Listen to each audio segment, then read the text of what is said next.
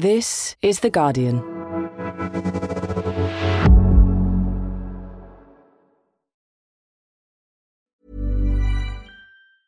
Tired of ads barging into your favorite news podcasts? Good news. Ad-free listening is available on Amazon Music for all the music plus top podcasts included with your Prime membership. Stay up to date on everything newsworthy by downloading the Amazon Music app for free or go to amazon.com/news ad free. That's amazon.com/news ad free to catch up on the latest episodes without the ads. Finding your perfect home was hard, but thanks to Burrow, furnishing it has never been easier. Burrow's easy-to-assemble modular sofas and sectionals are made from premium, durable materials, including stain and scratch-resistant fabrics. So they're not just comfortable and stylish, they're built to last. Plus, every single Burrow order ships free right to your door. Right now, get 15% off your first order at burrow.com/ACAST. That's 15% off at burrow.com/ACAST.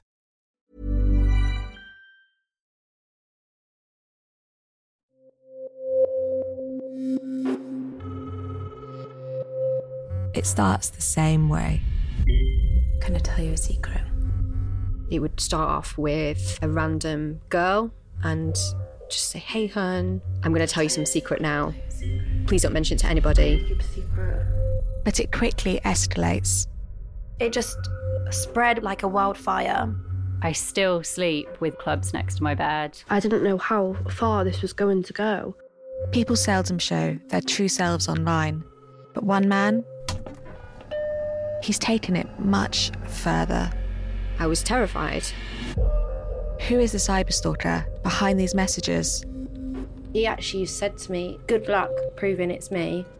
And why is he sending them? Because he became more and more isolated, he just went within himself even further. Do you punish someone for acting out whatever is going on in their mind that we don't understand? And if I could just turn back the clock. From The Guardian, I'm Shirin Khaleh, and this is Can I Tell You a Secret?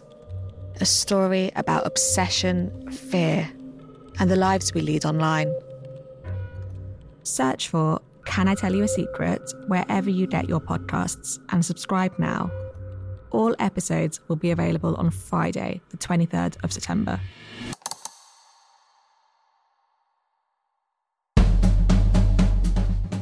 More than 2 out of every 5 Americans believe that civil war is at least somewhat likely in the next decade. A couple of weeks ago, Joe Biden delivered a landmark speech warning that the extremism of Donald Trump's Republican supporters now threatens the country's very democratic foundations.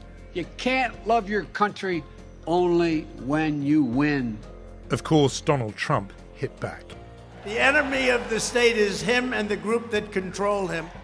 This week, we go inside the January 6th insurrection in the company of Luke Mogelson, who was there reporting among the protesters, to find out if political violence is now an immovable part of the US landscape. And we ask, if there's a path to a more peaceful democracy, how can America find it? I'm Jonathan Freedland, columnist for The Guardian, and this is Politics Weekly America.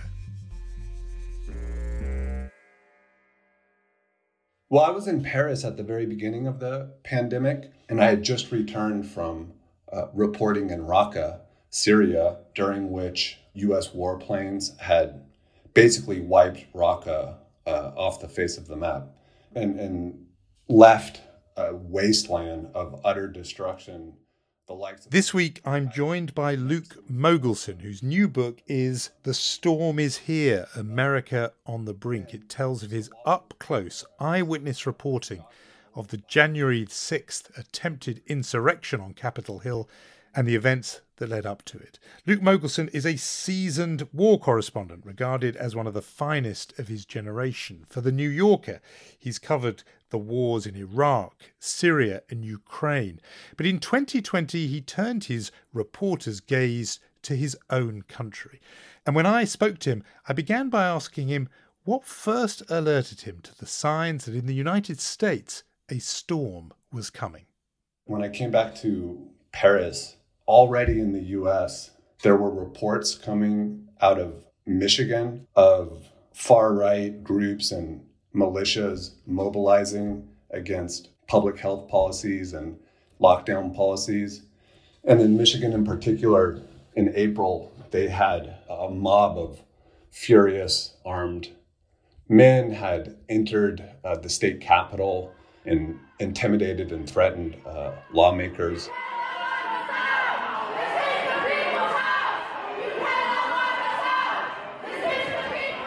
So when I saw the images coming out of there, I realized that there was something of a link between the violent rage and kind of fervor that I was seeing in the US and the chaotic destruction that I'd witnessed perpetrated by my country and other countries. So you make this decision to, in effect, embed yourself for over a year or best part of a year, embedded among the MAGA movement, the Make America Great Again movement, the wilder shores of the pro-Trump movement. They call themselves patriots with a capital P. Their first sort of eruption into public view was exactly as you say, that storming of the state capitol in Michigan. But just tell us what you saw there before we got to January the 6th. What was it that joined these people together? What did they believe? What did they want? So while I was in Michigan, I was following various groups that were mobilizing around public health policies and the lockdown. And most of their anger was actually concentrated on law enforcement, the police officers, the state troopers, and federal agencies who were charged with implementing some of these containment measures and policies. Then in late May, George Floyd was killed in Minneapolis. So I left Michigan, drove to Minneapolis, spent 3 weeks covering the protests and the riots there.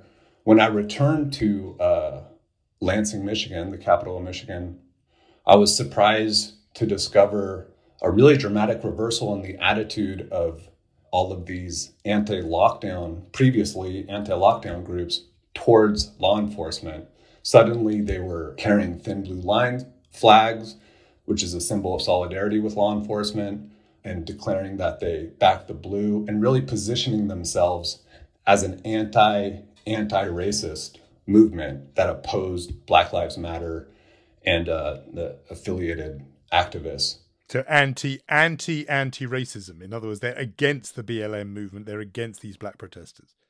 Exactly. That's important. You're suggesting that the grievance constantly changes. It mutates.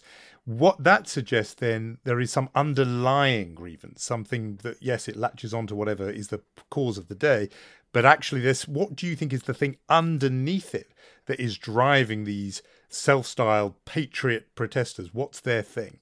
I think it's important to distinguish, first of all, between genuine grievance grounded in reality and actual injury, and illusory injury and grievance that has been, essentially fabricated out of thin air by purveyors of conspiracy theories, politicians and pundits who benefit from stoking outrage among this demographic in the U.S.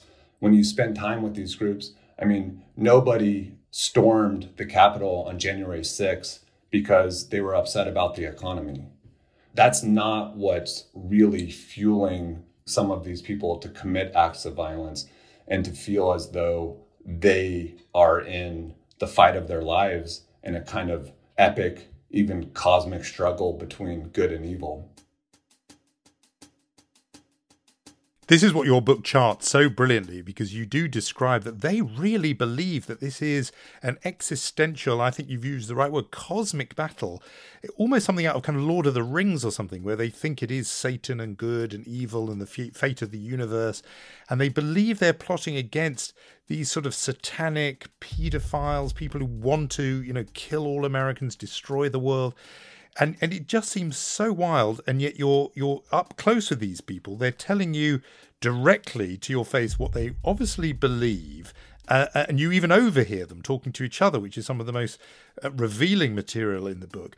To what extent we know that the foot soldiers believe it, they're lapping this stuff up, but to what extent did you believe the people at the top, and that would even extend to Donald Trump, but the people pushing out the QAnon stuff and all the others, do they believe it, or are they grifters? Are they cynically thinking we're turning a profit here by propelling what we know is nonsense? I do think it's a bit of a fool's errand to try to get inside someone like Donald Trump's head and guess at whether or not he's sincere in his beliefs or just cynically disingenuous, and whether or not it would even be possible to distinguish one from the other.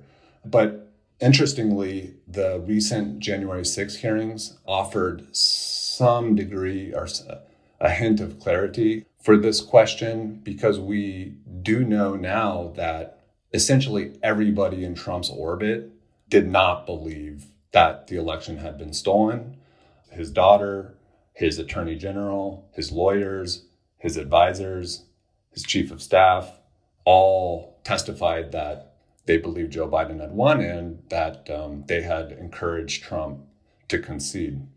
So let's talk about January the 6th directly. Let's go with you inside the Capitol, because you were right in the midst of it.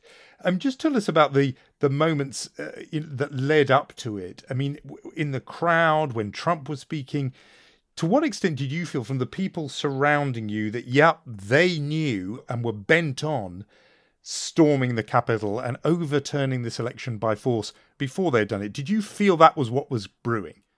So there had been 2 Trump rallies in D.C. prior to January 6th, which I also attended. One on November 14th, known as the Million MAGA March, and then another one on December 12th. And at both of those, you had the same groups that spearheaded the attack on the Capitol in January: the Proud Boys, the America Firsters, the Oath Keepers. And on both November 14th and December 12th, they really ran roughshod over downtown DC. They were vandalizing historic Black churches, attacking random Black pedestrians and cyclists in broad daylight, blocks from the White House. I witnessed this myself. And after each of them, Trump published tweets kind of celebrating and endorsing the conduct of those supporters. So by the time January 6th came around, it was clear that in all these same people that had already worked themselves up into a frenzy at the previous 2 events and not been punished for it or held accountable or called out were emboldened. Then when Trump, during his speech on the National Mall, told them to go to the Capitol. Because you'll never take back our country with weakness. You have to show strength and you have to be strong. That essentially just redirected this kind of nebulous rage and desire for vengeance, searching for an outlet. It just directed it straight up the mall to the U.S. Capitol. And you were there with them as they stormed in, the shattering of windows, breaking down of doors. You were with them. Did you think, and it's been a big part of it, of including the House committee investigating it, has been how lethal a threat they posed? I mean, what was the atmosphere like? Did you sense that these were people who, if they had got hold of a Mike Pence or a Nancy Pelosi, they would have been in a mood to kill them?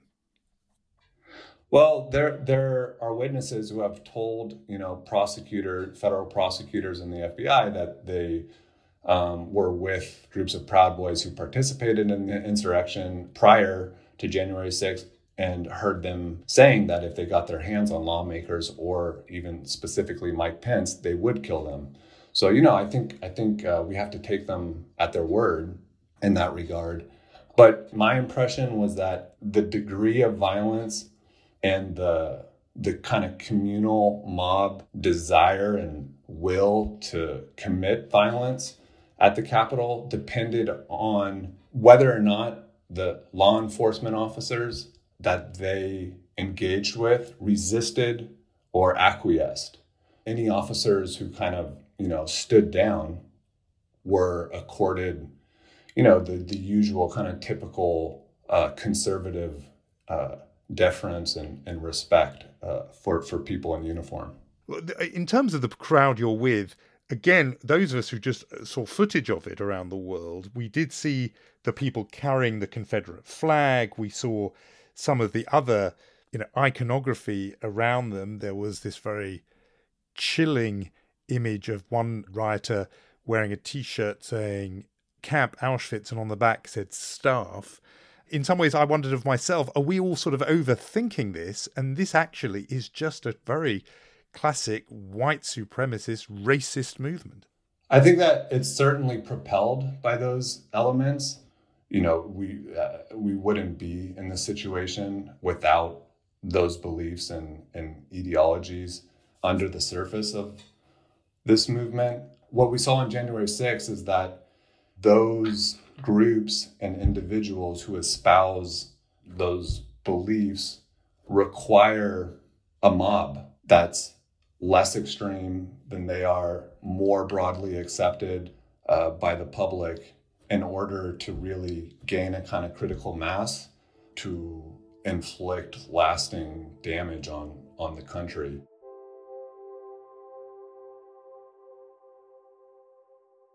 All of this goes to a question which arises from the speech Joe Biden gave a couple of weeks ago, in which he really turned on and blamed Donald Trump for being at the head of this movement that threatened democracy in America. But he did draw a distinction between MAGA Republicans, Make America Great Republicans, and what he still wanted to believe are mainstream Republicans. Not every Republican, not even the majority of Republicans are MAGA Republicans. And I and others have wondered if that distinction really makes sense anymore, or whether the whole of, the Republican Party has more or less thrown in its lot with this brand of politics. I mean, the kind of things you describe in the book, I reported on the ultra-right in America, the militia movement in the 1990s. They always existed, but they were on the wilder shores. They were fringe players. And now one wonders if they are actually at the heart of things. Do you think Joe Biden was, wrong, mistaken, to think that there is some distinction between Republicans and the kind of movement, the kind of politics that you lay bare in this book? I don't think he was necessarily wrong. I don't think he had much choice. I mean, he was castigated for it regardless by most Republicans. It reminded me of the reaction among Republicans to a report in 2009 that was issued by the Department of Homeland Security, warning that right-wing extremism was a growing threat to the country and to democracy. So this was very early in Obama's tenure, and Republicans were furious that a federal agency would dare to highlight the menace posed by right-wing extremists. And those same groups were the early progenitors of the Patriot movement, which ultimately stormed the Capitol on January 6th. On Joe Biden, do you think he should have used the F word in his speech? Should he have branded this movement fascist? I'm comfortable calling it fascist. Really, I'm not probably not the best person to ask about what a president should or shouldn't say publicly. Absolutely, but in terms of your own view, I have to say, reading your book, the words seem to fit. I mean, if we think that central to the belief in fascism is this insistence on an all-powerful leader, the way they talk about Donald Trump, I mean, you have them several times referring to him as Emperor Trump. It does seem to if it walks like a duck and quacks like a duck. So just on your own judgment, did you believe the movement that you were embedded in and saw unusually closely merits the description as fascist? Sure, absolutely. One obvious tell is that their principal enemies and kind of most abhorred foe are anti-fascists. Violence and vandalism is being led by Antifa and other radical left-wing groups. I think it was the November 14th rally in D.C. I watched a young Trump supporter give a speech, and he ranted against, the parasites invading America and engorging themselves on our beautiful country. And you could see that he was almost kind of reveling in the taboo of the things that he was saying and the words that he was using. And I was standing next to a couple of other young Trump supporters in their early 20s. And I noticed towards the end of this speech that they were kind of laughing and giggling, which seemed like an incongruous reaction to the rage and violent rhetoric that we had just heard. And then one of them said to the other, kind of giddily, he just gave a fascist speech. So there's almost a thrill of transgression, I think, among certain of the most fanatical supporters of Trump and their renunciation of democracy, basically.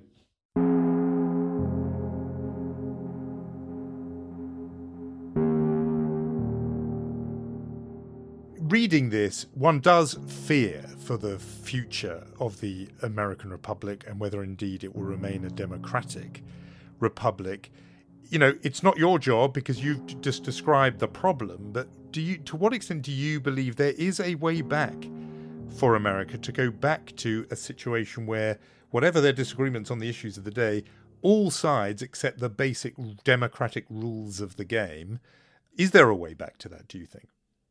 Frankly, it's difficult to see one. I have a hard time imagining any scenario in which Democrats win national office and Republicans simply accept the results. So I'm not sure how you put that back in the box. I mean, the distrust in the electoral process has been so successfully inculcated by Trump and his allies that it's hard to imagine them not continuing to leverage that and exploit that with an eye towards creating a system in which either they never lose or anytime they do lose, it's contested both in a system that they've rigged to their advantage and in the streets with actual physical violence.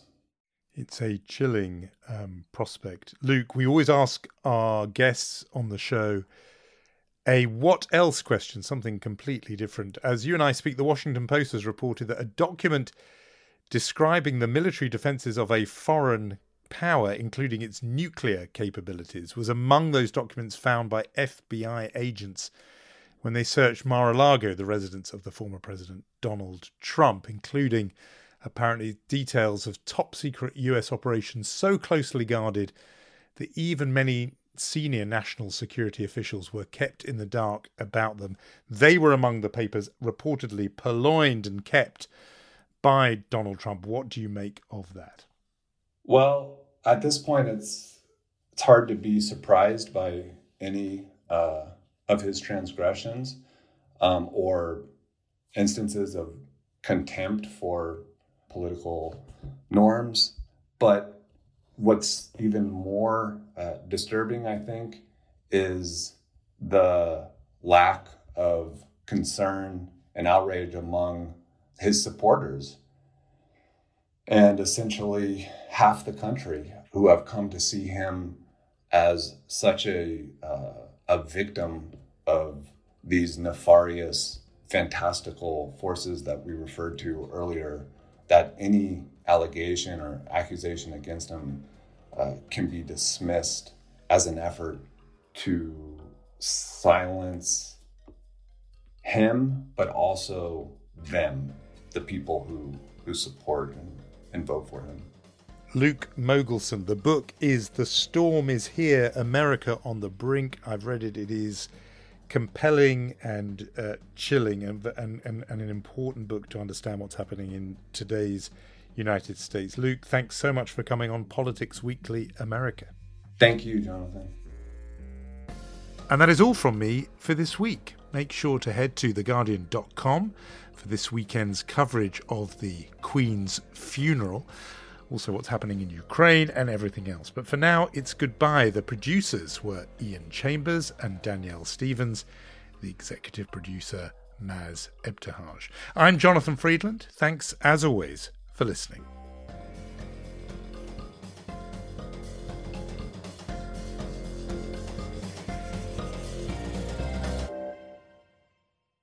This is The Guardian.